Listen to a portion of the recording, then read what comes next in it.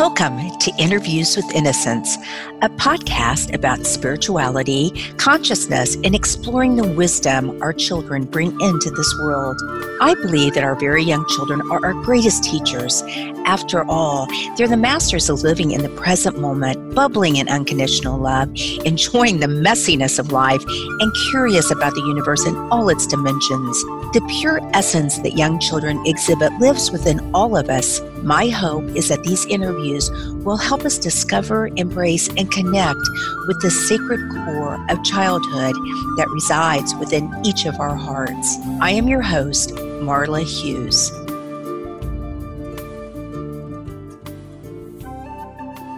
Today, I will continue reading The War Diaries, March 20th, 2022, Day 25. The ancestors are watching, and the tears in Vladislava's eyes. The magic of the place you loved meant that Sichao, surrounded by a large green clump of trees, seemed like the safest place for us at the time.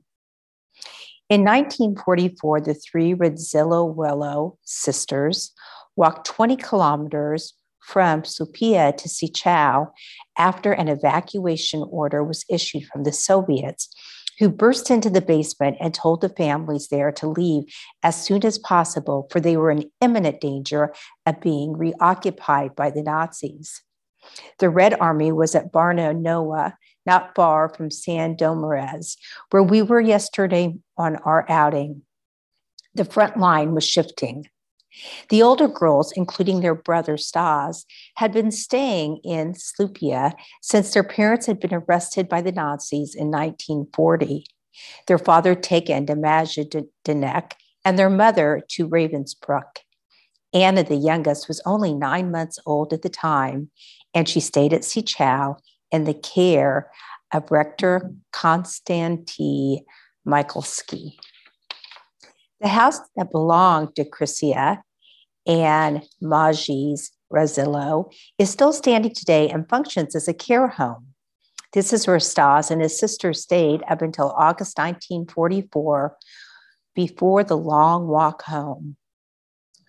As a matter of note, Stas was grouped together with others who would also make their way to Sichao separately.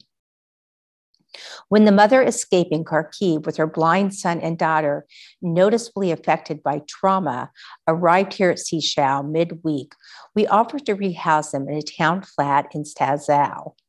The young woman could not stop remembering the sounds of shelling and explosions, and when she arrived here to see that our property was still in half ruin, she was undone.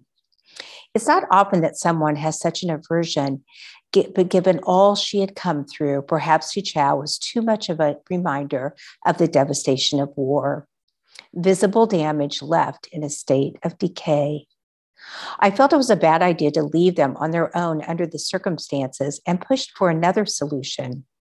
We called Pan Grzegorz, a Ukrainian native who speaks Polish, with whom we consult quite frequently these days. He and Stefan drove to the convent in Pakanau. The sisters indicated they might be able to help. When they opened the door, there was a larger-than-life, or it seemed to Stefan at the time, framed photograph of his great-aunt and uncle, alongside a sizable plaque thanking them for their generosity in funding the convent not only after the war, but throughout the remainder of their lives. When I heard the story that night, I knew this family would be in the protective space of those who were certainly better qualified to support and serve them. The living presence of our ancestors had guided them to safety. The magic of Sichao. Every nerve ending in my body stands on alert. My life will never be quite the same again, as my choices will now be informed by this experience. Do I need it? Can I live without it? Is there something more important I could be doing? Am I making a difference in my household by the decisions I make?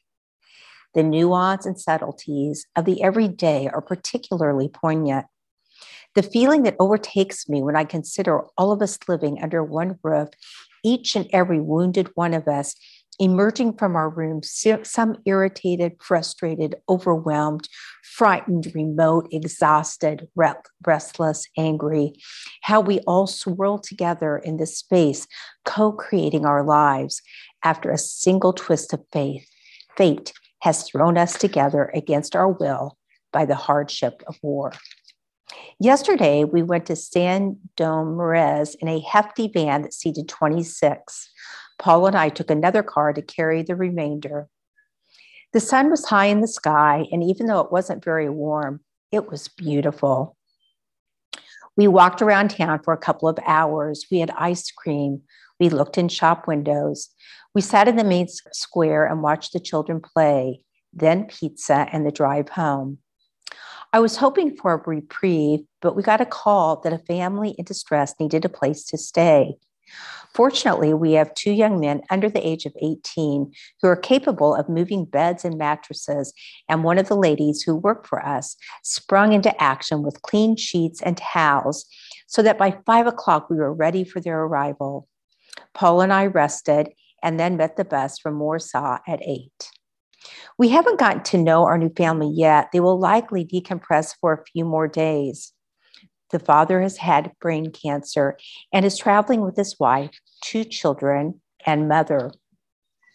He is not well, and neurologically, his illness is obvious. They crossed the border in early March and were right away put into a large stadium without privacy or adequate toilet services, poor hygienic conditions, and food without much nutritious value. They got sick. They left the stadium and returned to the train station platform. At least there they could find warmth. This is where Stefan met them yesterday. He volunteers there when in Warsaw. They were on their way to Lodz.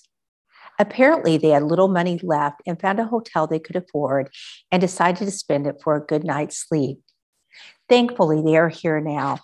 I can't even imagine what would have become of them with no money and no relatives outside of the Ukraine. I'm a long way from my conversation with my cousin Basia early in the week. We were talking about her friend from choir, who's a Ukrainian cookbook author and is responsible for raising funds for the soldiers. We were talking about how women move through the world during a crisis, what they hold sacred, and in some cases, what a civilization holds valuable. Poland lived without borders for 200 years.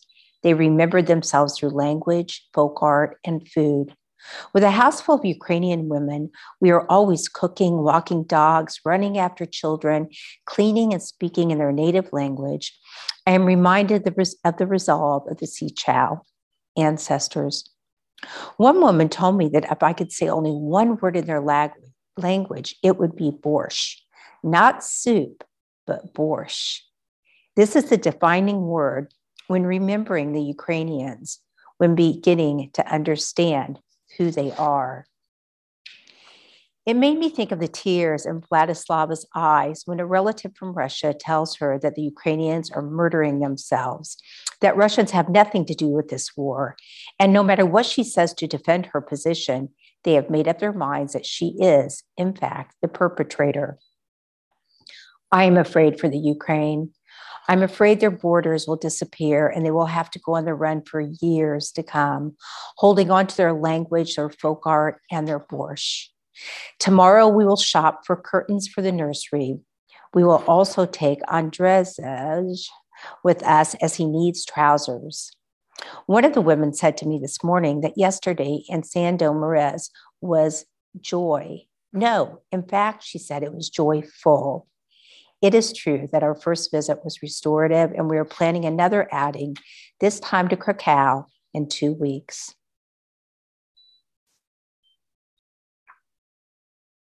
War Diaries, March 24th, 2022, day 29. Yesterday, I spent the better part of the day in a processing center for Ukrainians who are being sponsored by UK families or joining their own families already resettled. It was an impressive setup in a modern office building in Rzeszów city center. The visa application department of Sheffield sent a dozen or so volunteers to assist in this massive relocation plan. It was well organized, friendly, with plenty of water and fruit and toys on hand for the children, while these tireless caseworkers attended to each group. There were upward of 100 people filing through, and according to the gentleman who worked with us, it was about an average number per day. There are over 2 million Ukrainian refugees in Poland. Of course, not all will stay, and nobody knows how long the war will last and what will be left upon return. Who will be in the market to rebuild? Who will have the stamina and who will not? For the moment, though, some are here taking shelter and making a plan. Sechau has been a place of rare occurrence as it has allowed its residents an opportunity to recharge. They have a private space with an in-suite bathroom, nutritious food, on-site administrative assistance to advise with their documents, access to medical care, medicine, new shoes and clothes, and toys for the sick children. This is possible because of our generous donors from around the globe. We do not accept assistance from the government. However, today we experienced an exodus. Room 1 and 6 have moved on to the Netherlands, and we understand room 11 is right behind them. Of course, there are hundreds, if not thousands, in line for these rooms, which will be prepared for the next uprooted, traumatized family in need of legitimate care. But my heart is feeling the great sadness of one who stays behind, fully conscious of the unpredictability these families will encounter along the way. Let me pause here and redefine the word family for you. These are mothers and children traveling alone. There are no fathers, brothers, husbands, only women and their babies.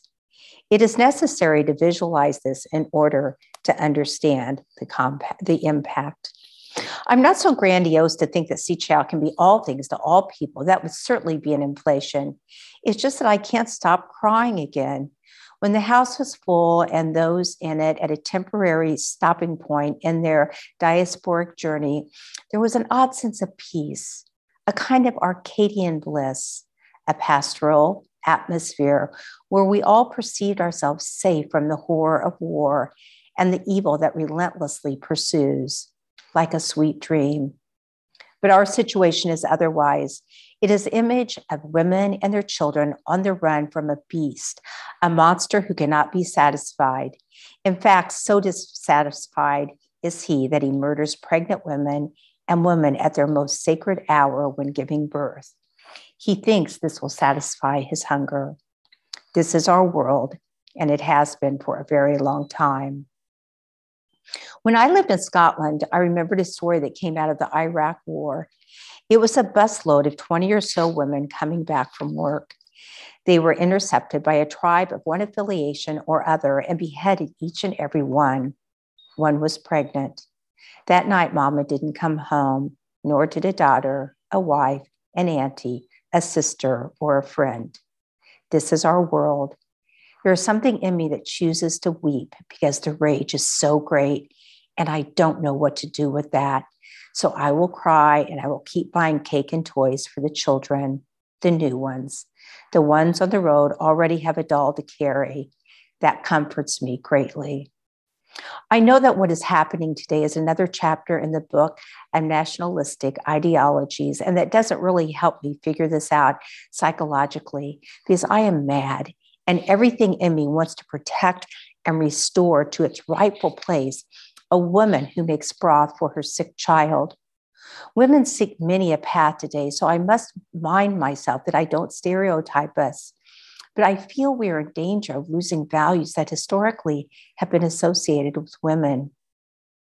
When will it be enough for those who have enough but continue to consume? Will there ever be a time again when domestic life is appreciated, enjoyed, and treasured for what it is? Hard to say. It's not a question to pose to an inner city single mother raising children on a minimum wage. Nothing terribly appealing about that, is there? So this is our world. What do we value? When will we change? When will we wake up to a more superior consciousness than what social media represents? As I write this entry, we have already had a call to receive a woman, a grandmother, and 2 children with no money on the platform in Warsaw. They will be coming tomorrow. Infrastructures, attitudes, values will have to creatively change in order for there to be a chance at a new consciousness. We are living in a fatherless world. We lost our fathers during the Industrial Revolution and machines, and now we are losing them to war. The inner cities are plagued by the absence of a father who is fully present in his child's life. I can't bear to think of those Ukrainian men who will not be coming home again, but this is part of the reality of war.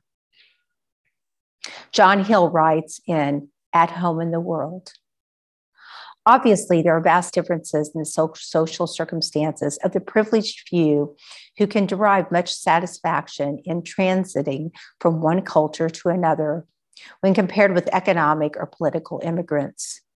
No doubt the privileged have problems of their own. Nevertheless, they and their dependents receive ample help in making necessary adjustments. Many international schools and social faculties are professionally geared to alleviate the pains of cultural change and cultural loss. Far worse is the plight of economic or political immigrants who have been forced to leave their original homeland. They begin their new life in a state of disorientation, often without any adequate aid in readjustment, and are usually unwelcome or stigmatized. Slums and ghettos, racism, and sex tourism express some of the ugly living conditions of millions of men, women, and children who are forced to live in transitional spaces due to political persecution, the need for economic survival, or the destabilizing effects of exploitation of their land and culture by the richer nations of the industrial world. It has become increasingly difficult for immigrants from the third world to achieve equal status with the citizens of their host country. Paul and Stefan and I are seriously considering something more than care for these residents, and once we have a plan in place, I will let you know. Meanwhile, we have our rooms, our kitchen, our hearts to new women and children who need to regroup, rest, and reset. War Diaries, March 27th, 2022, day 32. Natasha is from the Dnipro area of the Ukraine. She speaks both Russian and Ukrainian, but I think most of the time she is speaking Russian. She is a force. Her dark, flashing eyes are quick to size up a situation. For example, on the morning after her late arrival, she right away noticed the orangery, the room filled with donations, and didn't hesitate a minute to collect a bag of things for her family. It is rare to see a man traveling with the women, but her son has brain cancer, so was permitted to leave for medical reasons. He is 37. His wife and 2 children are also with him. Natasha wasn't here but 3 days when she took over as commando and chief in charge of the kitchen. She enlisted Irina as her deputy, and together they made what the Poles call pierzynski, potato and cheese-filled dumplings, sausages wrapped in a yeasty dough, and a pot of mashed potatoes that stood the size of an average 3-year-old. I couldn't imagine what in the world she was planning to do with all those potatoes until the next day when she sweeps through the kitchen, boasting a plate full of minced stuffed potato patties that had been deep fried. I think they're called zrazy, and I want her to sell them. We have a window in the kitchen that was open and selling burgers to the students in the village before the virus. This window would be perfect for Natasha. It's like a metaphor, this window. She opens it and something of her sorrow, her experience now of exile, the broken heart of a mother with a sick child. Her traditions are exchanged hand to hand. Let not her creative offering be eclipsed or hidden away because of the cruel and vicious circumstance of war. No, Natasha is not a non-person. Historically, the table was the central nervous system of the house. It was usually in front of the fireplace where the cooking was done. In fairy tales, it's prominent as is food and cooking and feasting.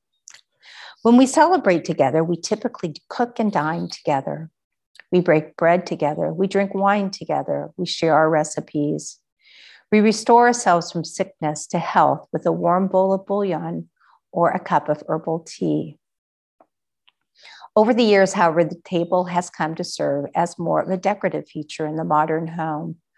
I'm not implying that there are not those who don't still cook for themselves and serve at table, but with the advent of restaurants and takeout options, including delivery of prepackaged foods, the table has become more versatile, not carrying the same psychological weight of times past, certainly not the same mythology. Its function is not exclusively a place to gather and eat, but now doubles as a place of work, a place where we can stack our mail, papers, books, and other non-food items. With the rise of the machine and the modernization of our daily lives, we have demythologized our cultural habits. To see a lineage of women in a house, such as grandmother, mother, daughter, sharing in the responsibilities of the household duties, is a rare sight. And where this lineage is evident, it's often uprooted by war and the genocidal impact of war, leading to complete disruption and ultimate exile. This is only one aspect of the domestic life cared for by women, which has been endangered for the whole of my adult life. The table as the central nervous system, as a central gathering place, as the heart of the household. The table has also been threatened by extreme poverty in some countries. I am remembering a book that took me by storm called Evicted, Poverty and Profit in the American City by Matthew Desmond. This book offers an unequivocal, unflinching portrait of the inner city public housing disaster in major cities in America. In it, he writes, "If poverty persists in America, it is not for lack of resources. We lack something else." I realize it must seem I am far afield from Sechao and the resident women living and cooking and creating as best as of a temporary life here as is possible. Not at all. What is happening around the globe is a war on women, and it's not exclusive to the Ukraine. Women and children are forced into exile daily, either because of a strong military presence, enforcing school closures, or no running water, are put out of their homes because of non-payment, leaving them out in the cold with nowhere to go, food shortages. The stories are literally countless, and it is the most vulnerable among us affected. What is it, the something we lack as a civilization? How is it that this problem continues to escalate with no stoppage in sight? Women are struggling everywhere, and there are few foundational support systems in place that can protect them or that restore them when they have been compromised. And I haven't even touched upon the subject of human trafficking, but you can count on there being young victims of this sort of exploitation resulting from the war in the Ukraine, where families have been forcefully torn apart. Inna is our resident grandmother's daughter. She is the sister of the one who made the harrowing journey from Kiev with their mother, who went into hospital the day after she arrived. Inna lives in the UK and is preparing the documents necessary to relocate them both. Inna hadn't seen her mother since last April when she was in Kiev visiting. She arrived at Sechao yesterday. When she walked into the hospital, her mother said, "Did you bring the chicken?" Food, and how we depend upon it, how it informs our family traditions, our relationships, and our memories. The table, the place where we cry, laugh, eat, celebrate, argue, share friendships, where we bond with each other, where intimacy is central. This is what we bring with us into exile, what travels with us everywhere we go. From generation to generation, it is the food, the recipes, the traditions we long to preserve. There is not a day that passes when I don't feel tremendous privilege in the presence of these women who come together every day around the table. I will stop here for today, as there is so much to say on the subject of food and the table. I don't often say it, but your prayers really do hold us together here. Thank you. I will continue next Monday. Thank you for listening and sending love, prayers, and friendship to all these beautiful people. I just wanted to share that in the show notes, I will be putting Amber and Paul's bios just for you to read about them and their backgrounds, because they're both fascinating people. And also the information if you would like to make a donation to their fund helping the Ukrainian people. Thank you.